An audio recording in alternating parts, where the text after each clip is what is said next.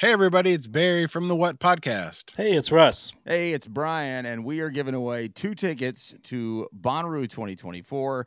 These are GA+, and they include camping. Russ, how do people get qualified? We want to hear your top artists to play on the Bonnaroo 2024 lineup. Call 423-667-7877 and tell us who we should check out. It's the What Podcast. Thanks.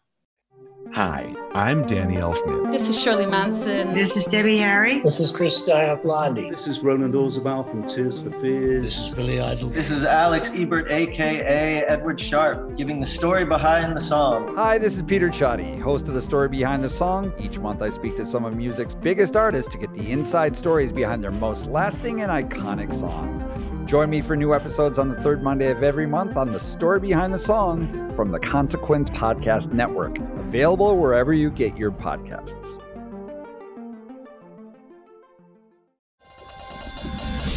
Hey, it's Kyle Meredith, host of the Kyle Meredith With podcast, presented by WFPK at WFPK.org and the Consequence Podcast Network.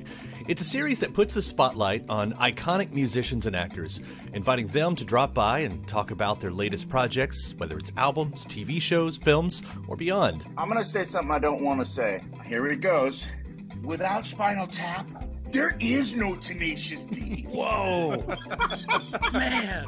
We get great stories and the biggest scoops from people like Garbage's Shirley Manson, the 1975's Matty Healy, Jack Black and Kyle Gass of Tenacious D, Maya Hawke, Kiefer Sutherland, and everyone in between. New episodes arrive every Monday, Wednesday, and Friday, so it's a great way to keep up with your favorite artists and discover some new ones. You can find Kyle Meredith With on the Consequence Podcast Network or wherever you get your podcasts. Hi, this is David Frangioni, CEO and publisher of Modern Drummer Magazine. So excited about our new podcast, the Modern Drummer Podcast. This weekly podcast will bring Modern Drummer to life. Sit back and enjoy fresh, fun, and insightful conversations with today's top drummers, producers, musicians, beat makers, and craftsmen. Whether you're a professional, a hobbyist, drummer, musician, programmer, producer, or just love music, this show is for you. Every other week, the Modern Drummer Podcast will feature world-renowned producer, songwriter, and drummer Narda Michael Walden. Narda Michael Walden's Upbeat is featured exclusively on the Modern Drummer Podcast.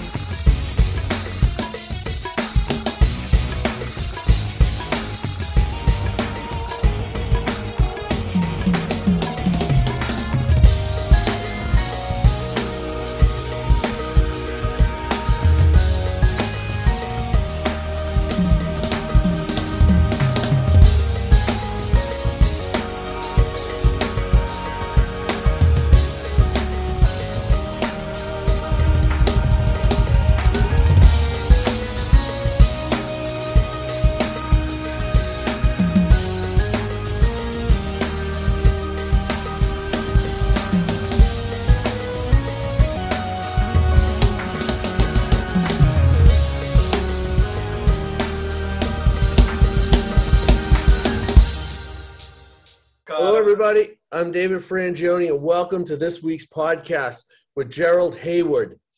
We're here with Gerald and, of course, Billy Amendola. Billy, say hey. Hey, everybody. How are you? Thank you for tuning in.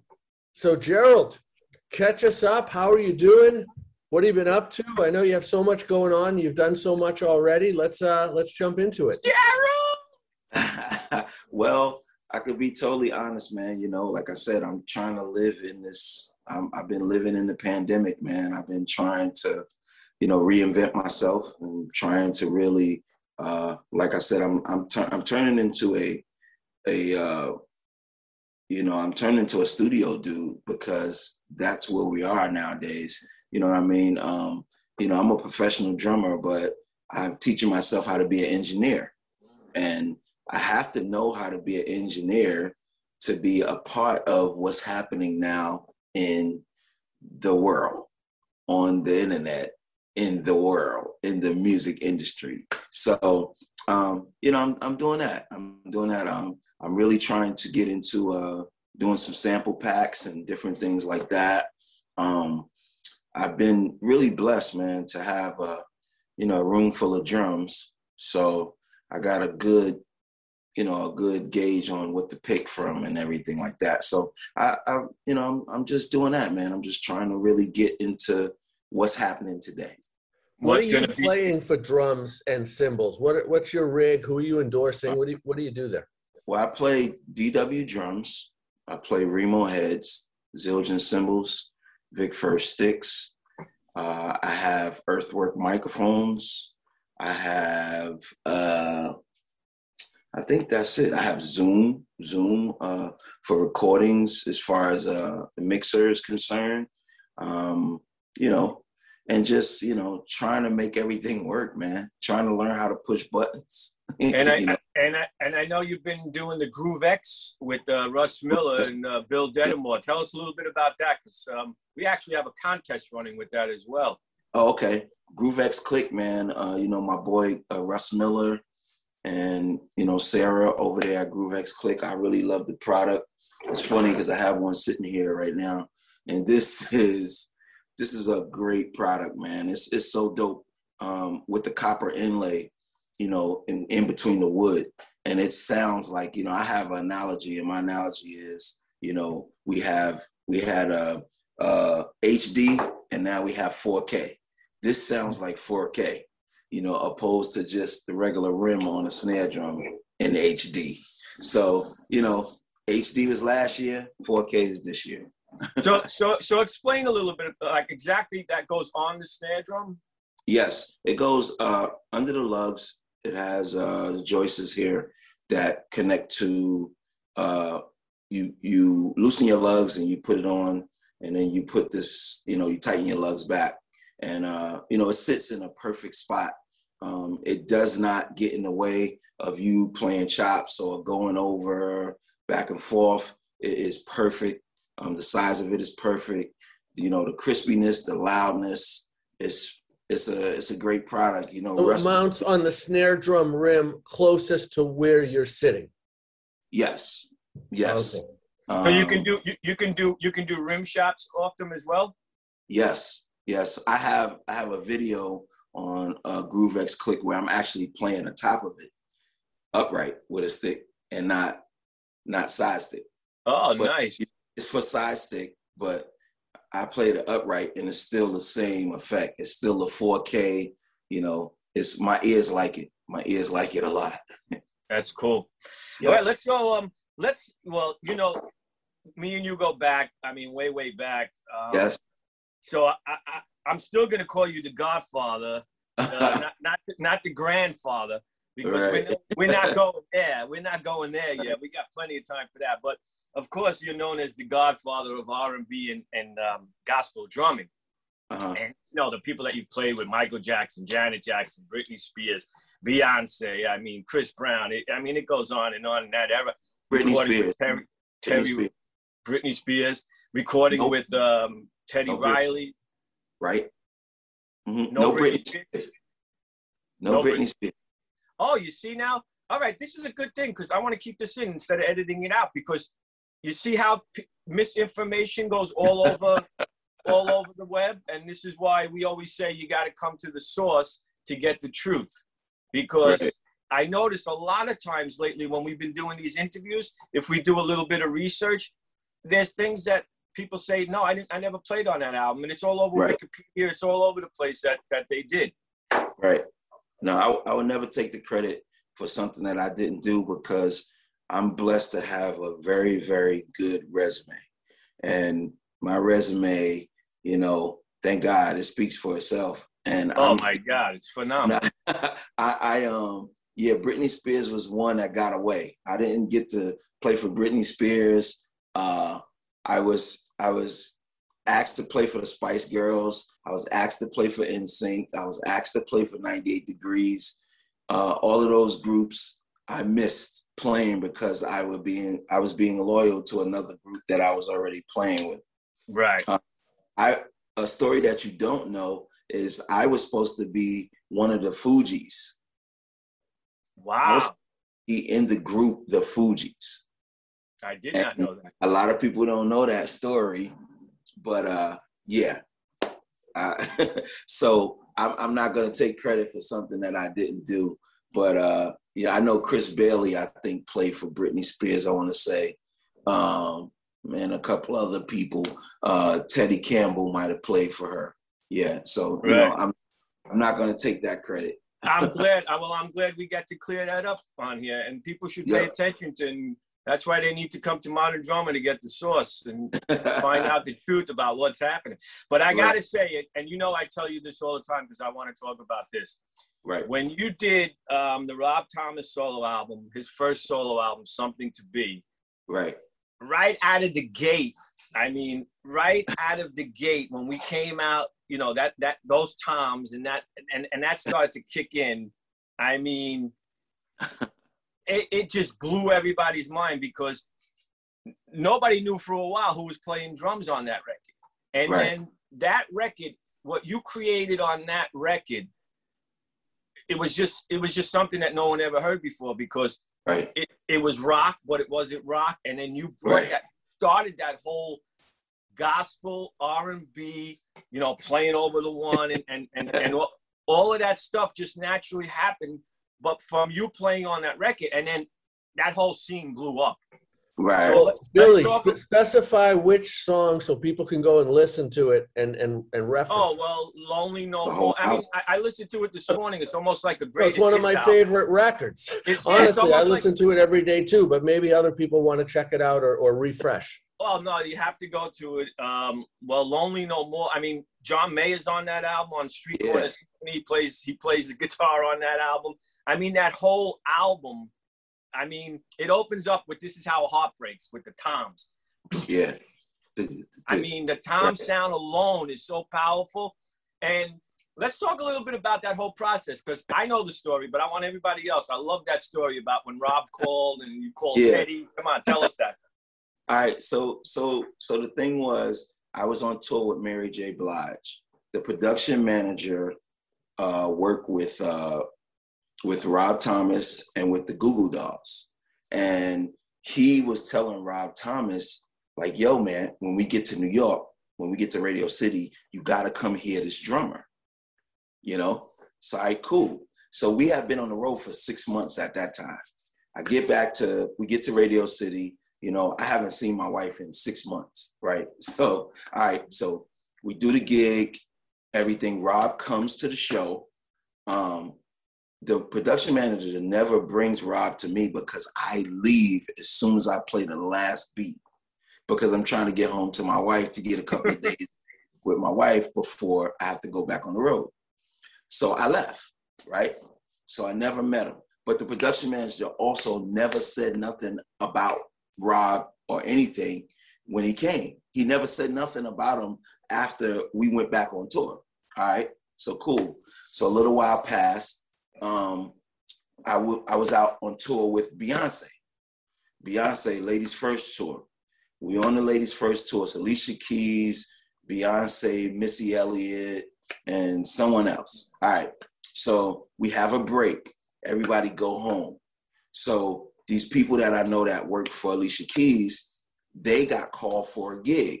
The background singers, they got called for a gig. So they went to the gig. The lady that called them for the gig walked in the gig and said, hey man, does anybody know Gerald Heyward? And one of the background singers was like, yeah, that's my boy. You know, we on tour right now. We play basketball every day, whatever, right? So she was like, do you have a number on him? And he was like, yeah. So gave her my number. She in turn called me.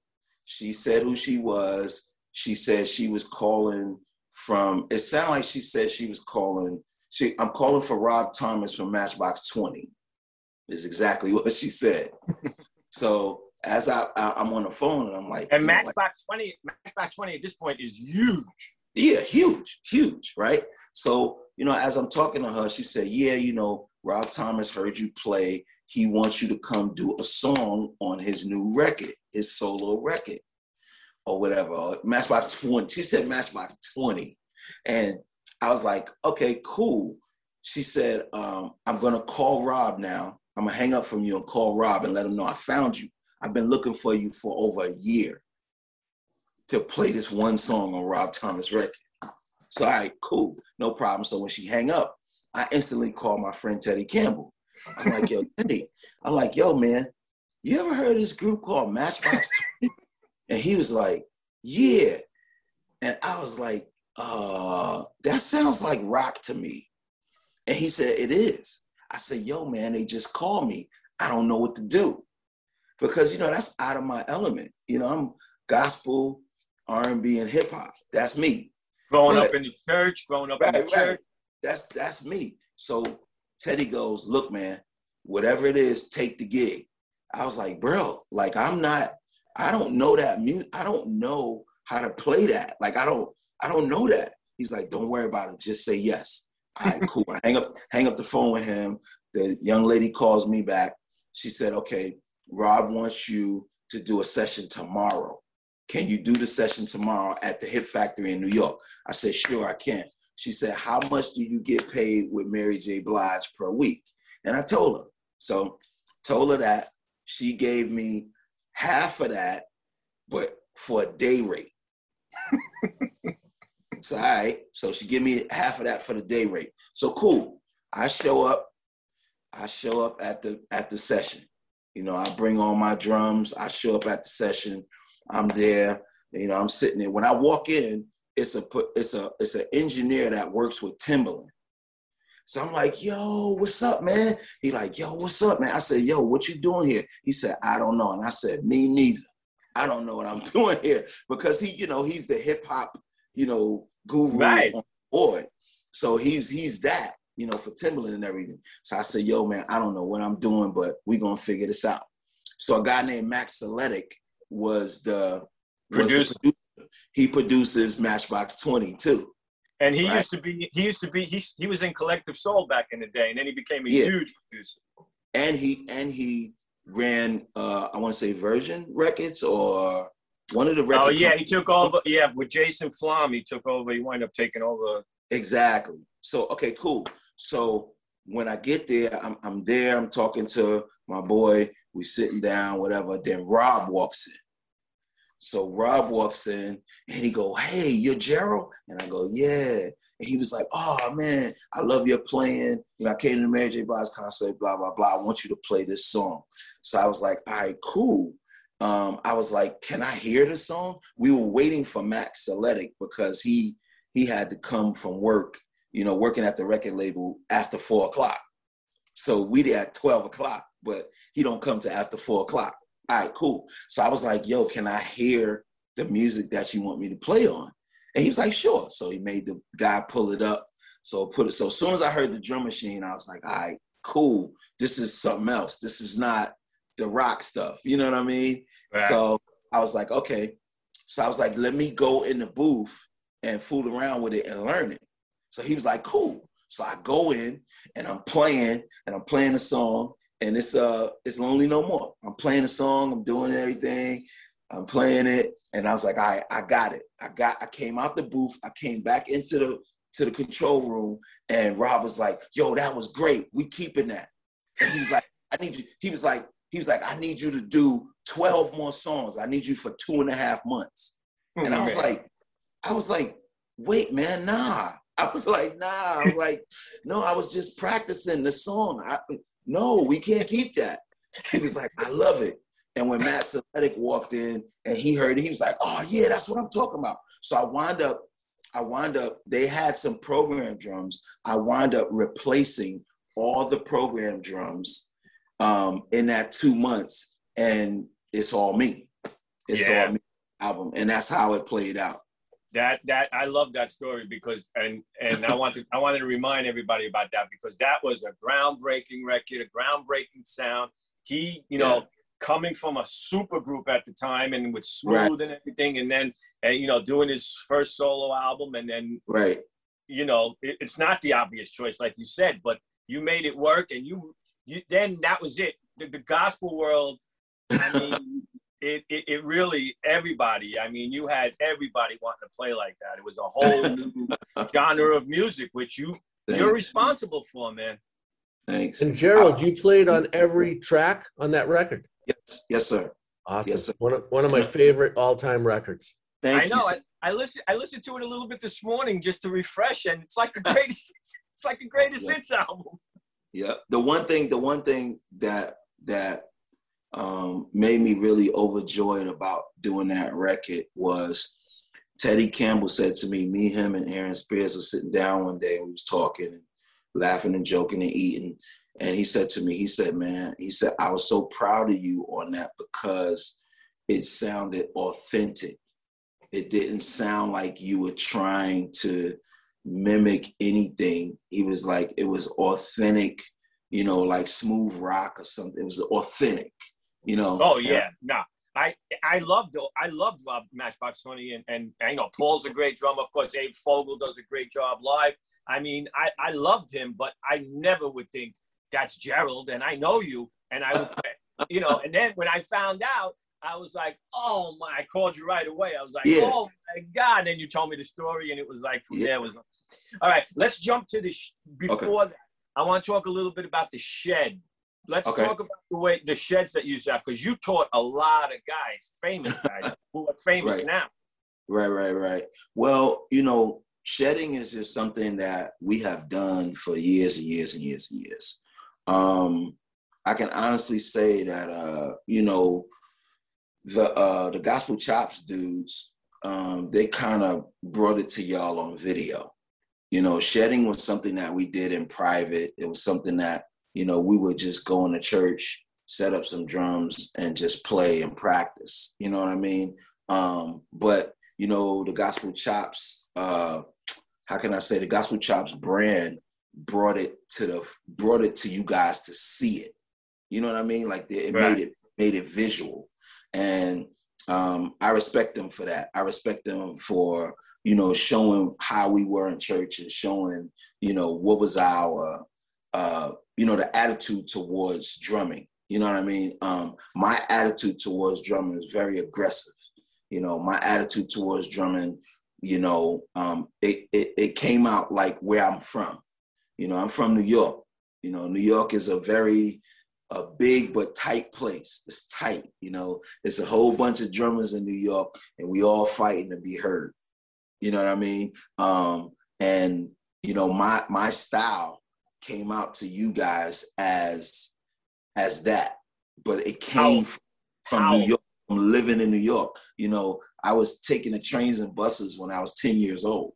Like that was something. My kids never took the train or the bus. They took the school bus. You know what I mean? But just to say the least, I'm just I'm happy to be a part of being able to shed. Shedding is, you collecting information, you learning, and you trying to see what you can get out of the drums. And I take that very seriously. I take it and I put it in the category with mentoring and with trying to make other professional drummers.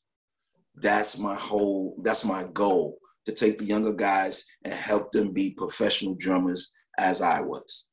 And that's huge. And that's what we're going to have you do. We're asking you at Modern Drummer to collaborate with us on some lessons and seminars and bring that insight, because one of the things we learn as we grow is that to save time and to get from A to B to C to D in the most time efficient way is actually the most valuable result from education. And that's only gotten from guys who have experienced what you have, and you've figured it all out. You've learned it in some ways the hard way. And in other ways, you found faster ways to do it, like all education consists of. And now you can bring that to somebody and go, this took me 10 years to learn. Listen, and in 5 minutes, you'll have the lesson. Yep. And Gerald is a great mentor, and a lot of people respect him, tremendously, because he is so good at what he does. I mean, you really are. I just try to, like I said, I want everybody to win, man. I want everybody to win. I want that's what we love about you, and that's what keeps you so humble. I mean, you've always been humble and always tried, as long as I've known you, you've always tried to help as many people as you possibly can. And you know what? And it's not Gerald's one of the good guys, man. He's one of the he's one of a kind. And it's not just the R&B. It's not just the R&B guys. It's like drummers. It's like you help drummers. It's not, there's no like, oh, I'm only gonna help the guys who play like I play, or the guys that I want to play like me. No, there's a lot of guys that look up to you. So I'm happy to have you on board with us. Yeah, I had a lot, experiences when I was younger. God rest his soul, Jeff Davis. Big Jeff, it just hurts me because, he was one of the guys that would talk to me more than sit down and show me stuff on the drums. Right. In his conversation about the drums, about, knowing how to, be on time and knowing how to, express yourself on drums was more essential to me than the playing, the sitting down and left, right, left, whatever. Like it was more to that, the mind learning. Yeah, it was, I always make a reference to it. It's like, remember the show Kung Fu? And the guy, David Carradine. Yes, he would teach the guy, and then the guy would go somewhere, and then at whatever situation he was in, he would remember exactly what the teacher just taught him.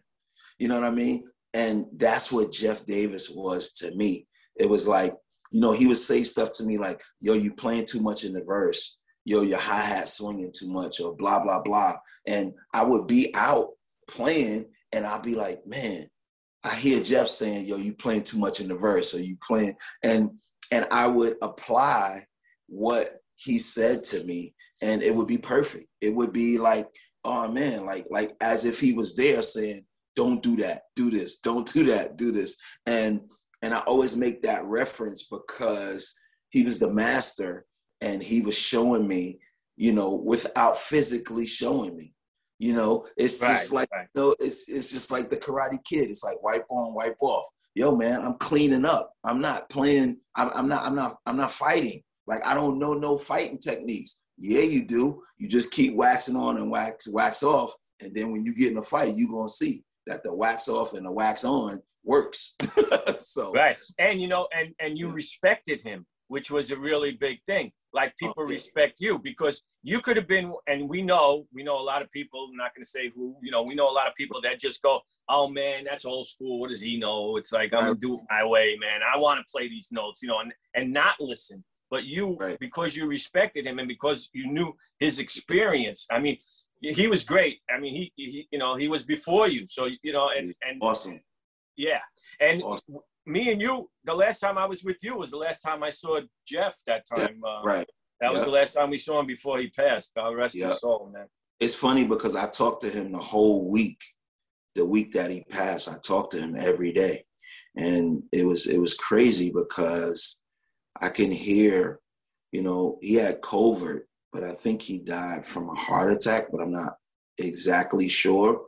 But yeah, man, like, we talked every day, and we was talking about so much stuff in life, and, trying to get healthy and making sure we eating right and doing the right thing. Right.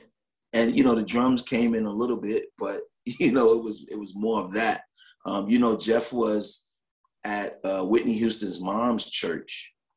He was the musical overseer there. And, you know, we was about to get him some drums for the church and everything. And like, I'm saying, man, like, Jeff is a big part of who I am and who y'all know me to be, because it was just conversations, buddy. Just conversations. God bless his soul. He's watching over us now, man. Yes. And he's proud of you. I know he was proud of you. Yeah. He tell me all the time that he was very proud of you, and yeah. a lot of people. And Joel Smith too. And you know, I lost a lot of drum friends in the pandemic. I mean, Joel Smith, he passed away before the pandemic, but I lost Jeff, and I don't know if y'all know Kahari from Chicago. Kahari used to play for Destiny's Child before me. No, I don't know him. Yeah, he is like the Jeff Davis of Chicago. So for Alvin and Rex and all of the Chicago guys, Kahari was the guy. He was the guy. And even what's my man that plays for Lionel Richie? Oscar Seaton. Oscar is amazing, man. I met Oscar through Teddy Campbell. And, you know, Teddy Campbell explained to me who Oscar was in Chicago, too. You know, in Chicago, he was the dude that was, you know, playing in the clubs and, you know, going outside of church and playing, you know, along with Kahari Parker, who passed away, God rest his soul. But two of the nicest guys I've ever met.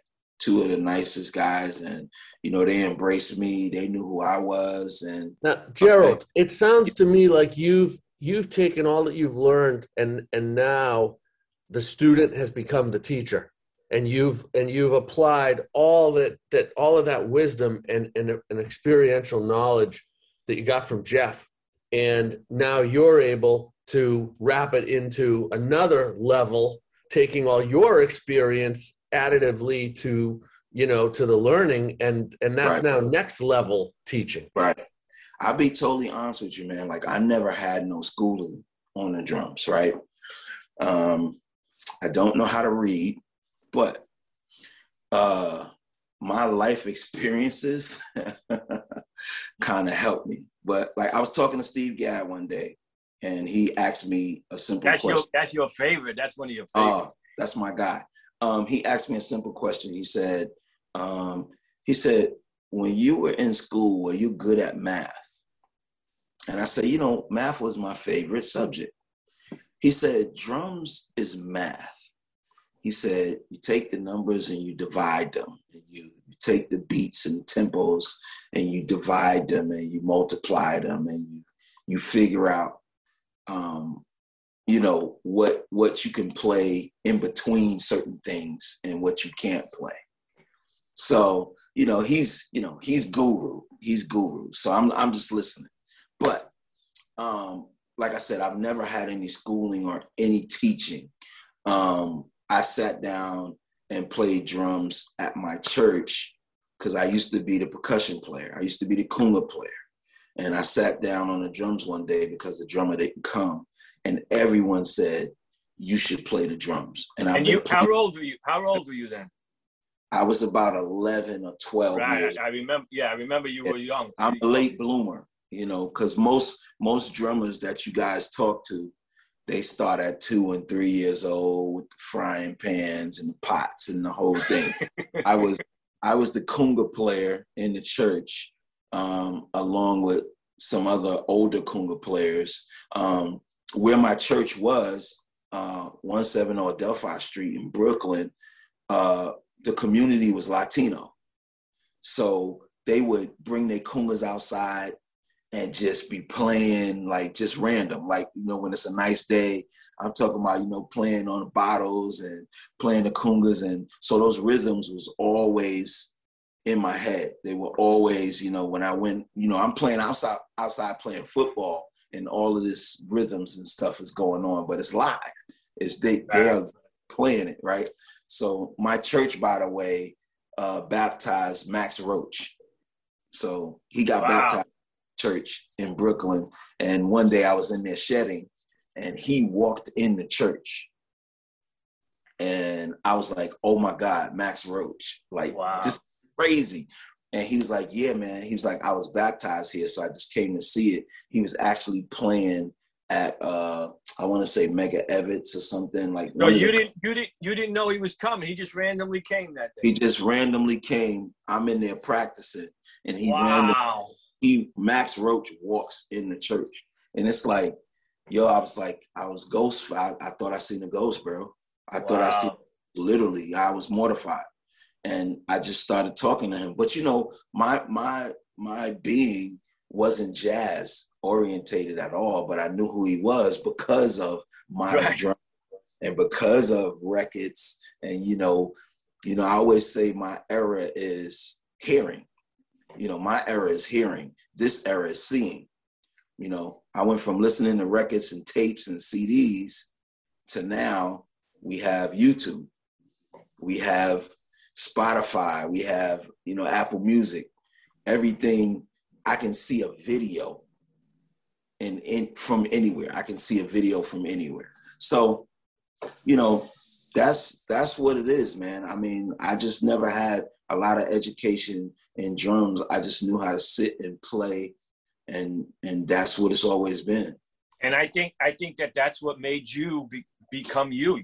That's what gave you your own thing, because you were hearing things subconsciously probably, but you were feeding off your own. So you were creating, which is what you did. You created your own sound.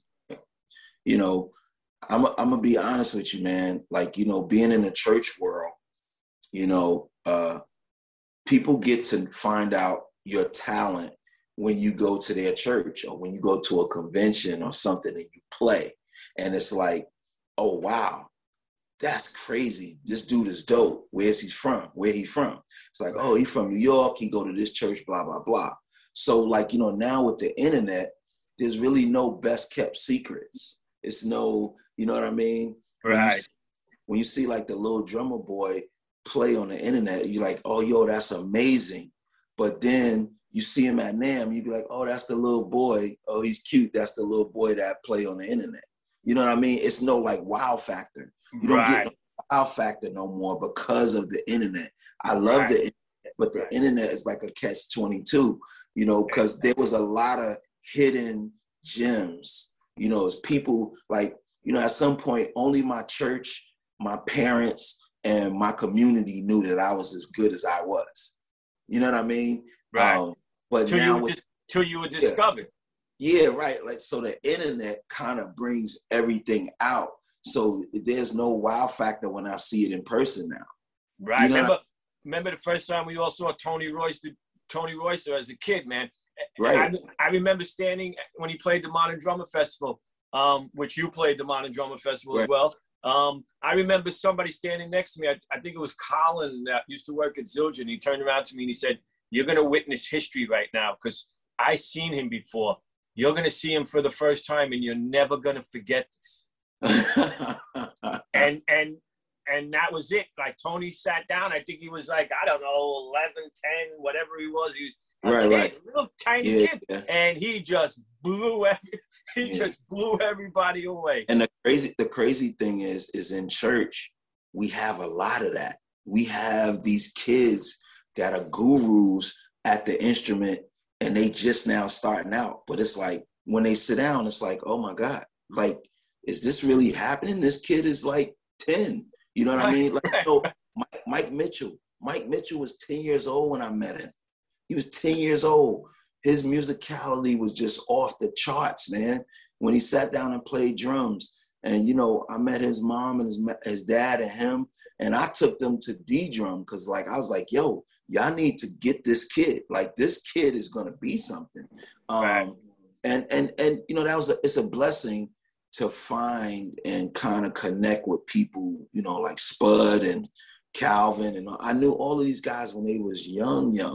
You know what I mean? I was the one going to people's churches and playing and all of that. And they were watching me on TV and, you know, watching the tours and all of that stuff. So it's a blessing to see them come into the professional realm and to, you know, being in a magazine, being in Modern Drummer, or being, on the internet sensation and having followers and all of that stuff. Like, this is a blessing. Jamar Moore, I know him since he was a kid. Right. You know what I mean? And I just have so many guys that I've watched. Sharik Tucker, I've watched these boys be little boys, you know what I mean? And work on their craft and then come out like, bam.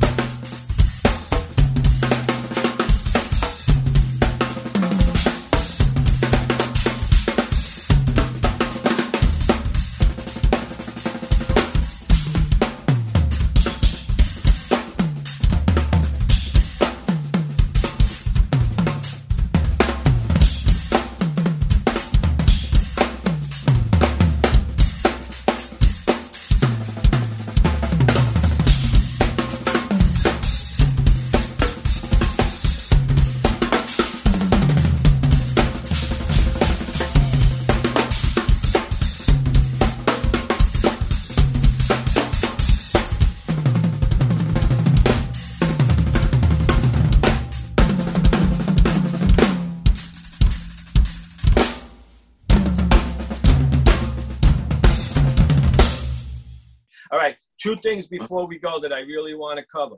Michael Jackson, tell us about playing with Michael Jackson, because I know you wanted to tour with him and that never happened, but you did get to record with him, which is, I mean, come on.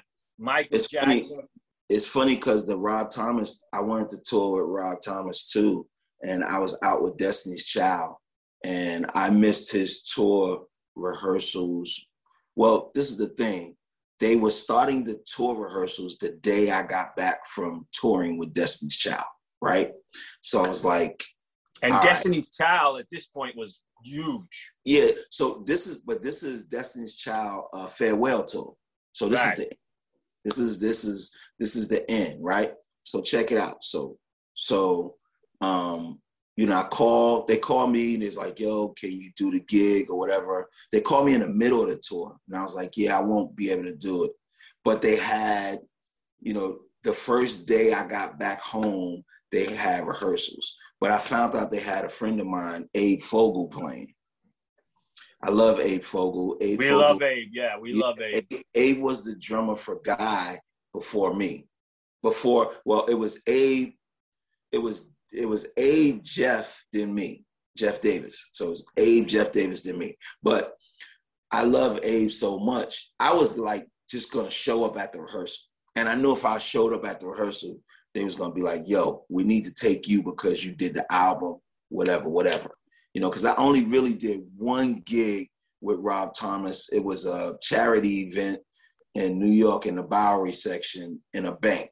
And it was like $25,000 a plate. I did that one gig with him, and then I did another gig filling in for Abe later down the line. But I didn't get to go on that tour because I felt like I didn't want to get Abe thrown off the tour, basically. I didn't want to come in and just be like, yo, I can go. You know what I mean? But that was a very respectful thing. Yeah, because Abe is my family. I love Abe, and I would never do anything to take money or food off the table for his family. So I was fine. I just came off a tour with Destiny's Child. The bank account was good. I was good. So I didn't get a chance to go out with Rob Thomas. Now, with Michael Jackson, I did the last album that he did, I played on a song called Rock My World. And then I also played on 10 songs that didn't make the record. So I played on 10 songs, but 2 of them made the record. Rock My World and another song called Privacy is on that record. And working with Rodney Jerkins, we did that record. You know, I've met Michael 10 times and he never knew I played the drums.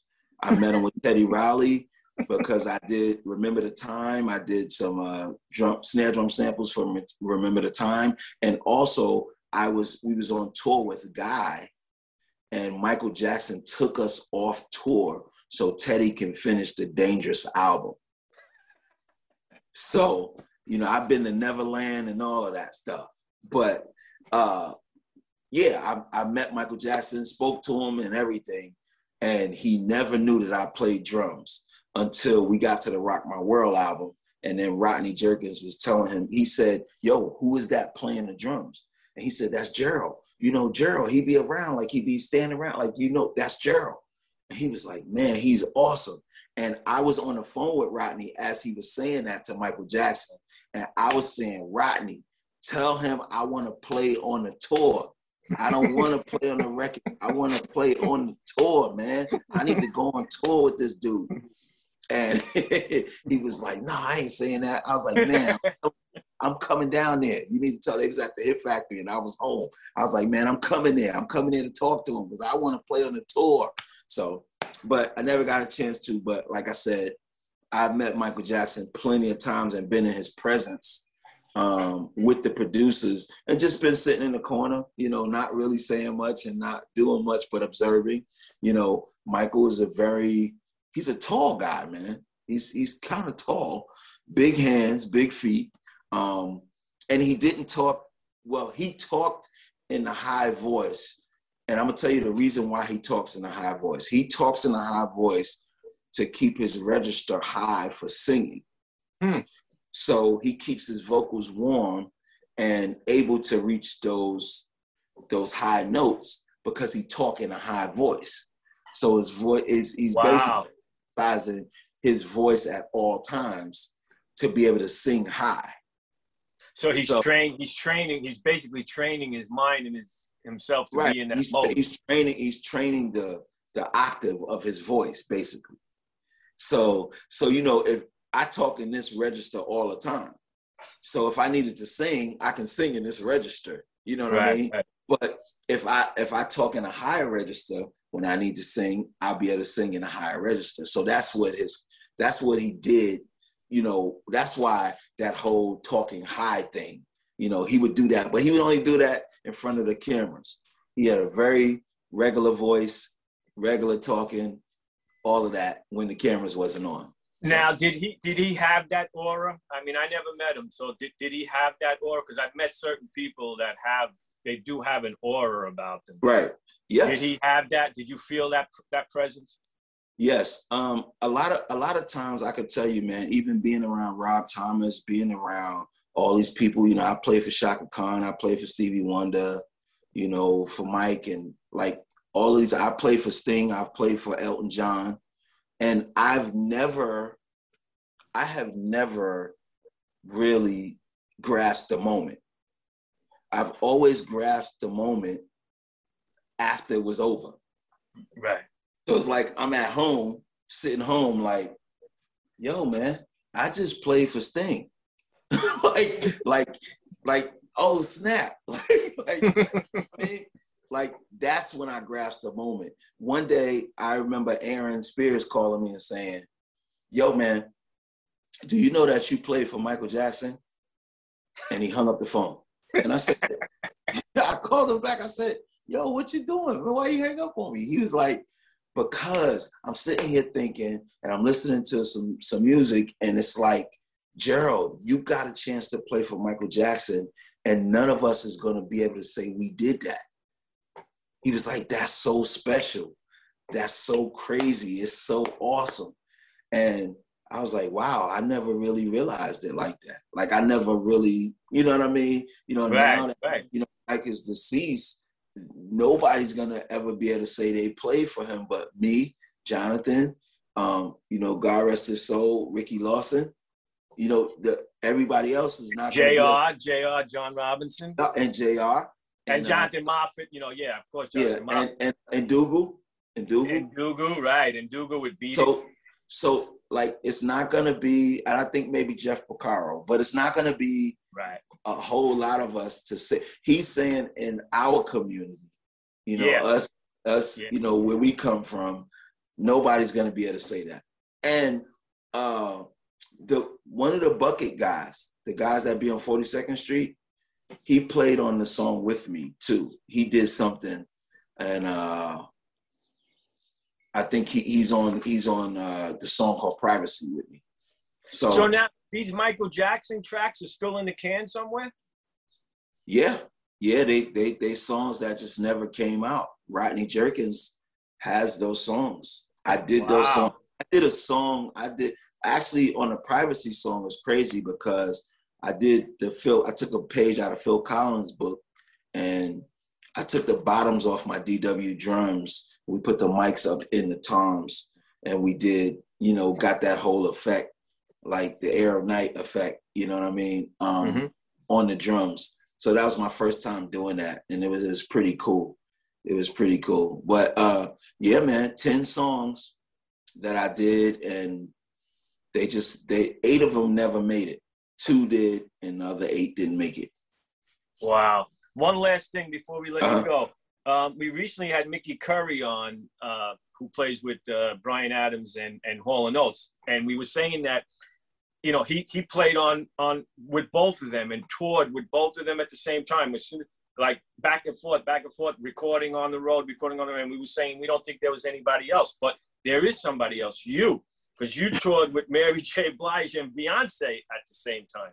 Oh, yeah. And I did, years before that, I've done Silk and SWV back in the 90s, early 90s. Early. 80s. So this is the funny story, real quick, funny story. So remember I told you that I was supposed to be a part of Fugees, right? So there was a guy named David Sonnenberg. He was the manager for the Fugees. And remember the song, If I, dun, dun, dun, dun, dun, dun, what I say now. It's the Spin Doctors. Spin Doctors, right? He had Spin Doctors. Aaron Comas. Like, listen, he had Spin Doctors, Meatloaf, and the Fugees, right? So my cousin Bernard worked for him. My cousin Bernard worked for him as a manager too.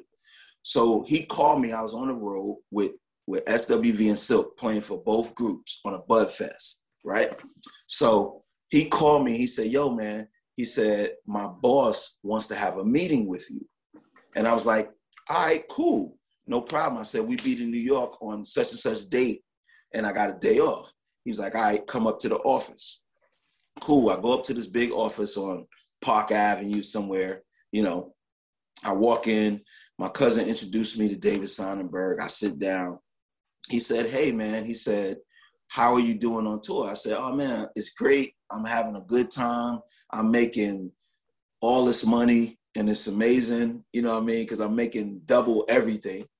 And he was like, cool. He was like, I have this little Haitian group.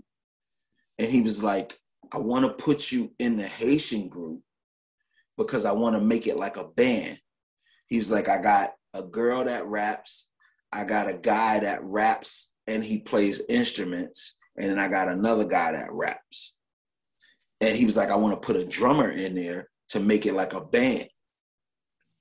So he was like, I was like, okay, cool. He was like, it pays, you know, I think he said like $1,000 or $1,500 a month or something weird like that. Like it was like it was low, right? And I'm like, dog, like I'm making double that over here. You know what I mean? I'm getting it. I'm getting it over here. Like, and then playing for 2 groups on one tour. Like that's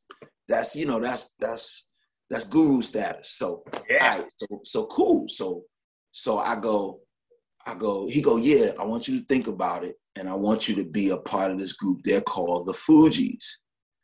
He said they're a little Haitian group. They're from Haiti. One of the guys, they're from Haiti.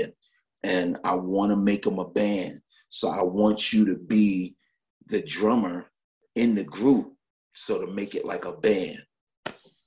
And I was like, nah. I was like, I'm making too much money. I'm making way more than that over where I'm at. And, you know, the loyalty is like, nah, I got to do this. I can't do it. And you're playing with 2 superstars. Yeah, but then. This would have been taking a chance. Yeah, but then I look stupid later on, 20 million records later. I know, but you didn't. No one knew that at the time. That's the thing. You can't predict. Yeah, like I was offered the Spice Girls gig because I did a thing with Blackstreet for it was like a MTV beach show. Oh yeah, they used to have their spring breaks all the time. So the Spice Girls was watching me play with Blackstreet.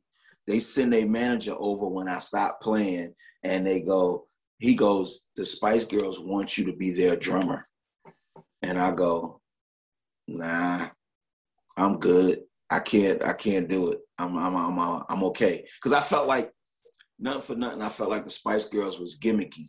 Like it wasn't, you know, like real. I ain't gonna say it wasn't real singing or whatever, but it was gimmicky. Well, yeah, it was more of a package manufactured. Yeah, it was gimmicky. It was a fad kind of thing. Right. And I was but like, you were busy. I mean, if you weren't busy and you needed a gig, you probably would have just said, yeah, not knowing what was gonna happen.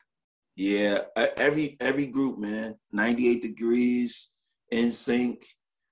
Yeah, all of them, man. I was supposed to do those gigs. And I couldn't do those gigs because I was being loyal to Teddy or being loyal to Blackstreet or being loyal to, Beyonce and everybody. Yeah, I was being loyal. But yeah, that Spice Girls pissed me off because the next thing you know, that movie was out. And I was marinated. I was looking at the movie like, oh man, fix me again. Well, you did good for yourself. So thank you for taking this time and joining us today. And we got so much that we could cover. So we're definitely gonna have you back. And we're kidnapping you now. So you ain't, that's it. You're part of the family. You've always been part of the family. Well, I'm the steward of the drumming community on behalf of Modern Drummer and what Ron Spagnardi started 45 years ago. And we take it very seriously. And, the whole point of it is to celebrate the great drumming that occurs every day of our lives and the guys that are inspiring that drumming and innovating that drumming. And you absolutely are one of those guys and have been for a long time. So this is the beginning of a lot of journeys together. Thank you today for being with us. And we wish you, continued good health and great drumming. Thank you so much for taking this time. No problem. We'll see you again soon, definitely. No problem, Billy. Thank you. I love you guys, man. I love you too, Gerald. Man. Thank you. Thank you, everyone. Peace.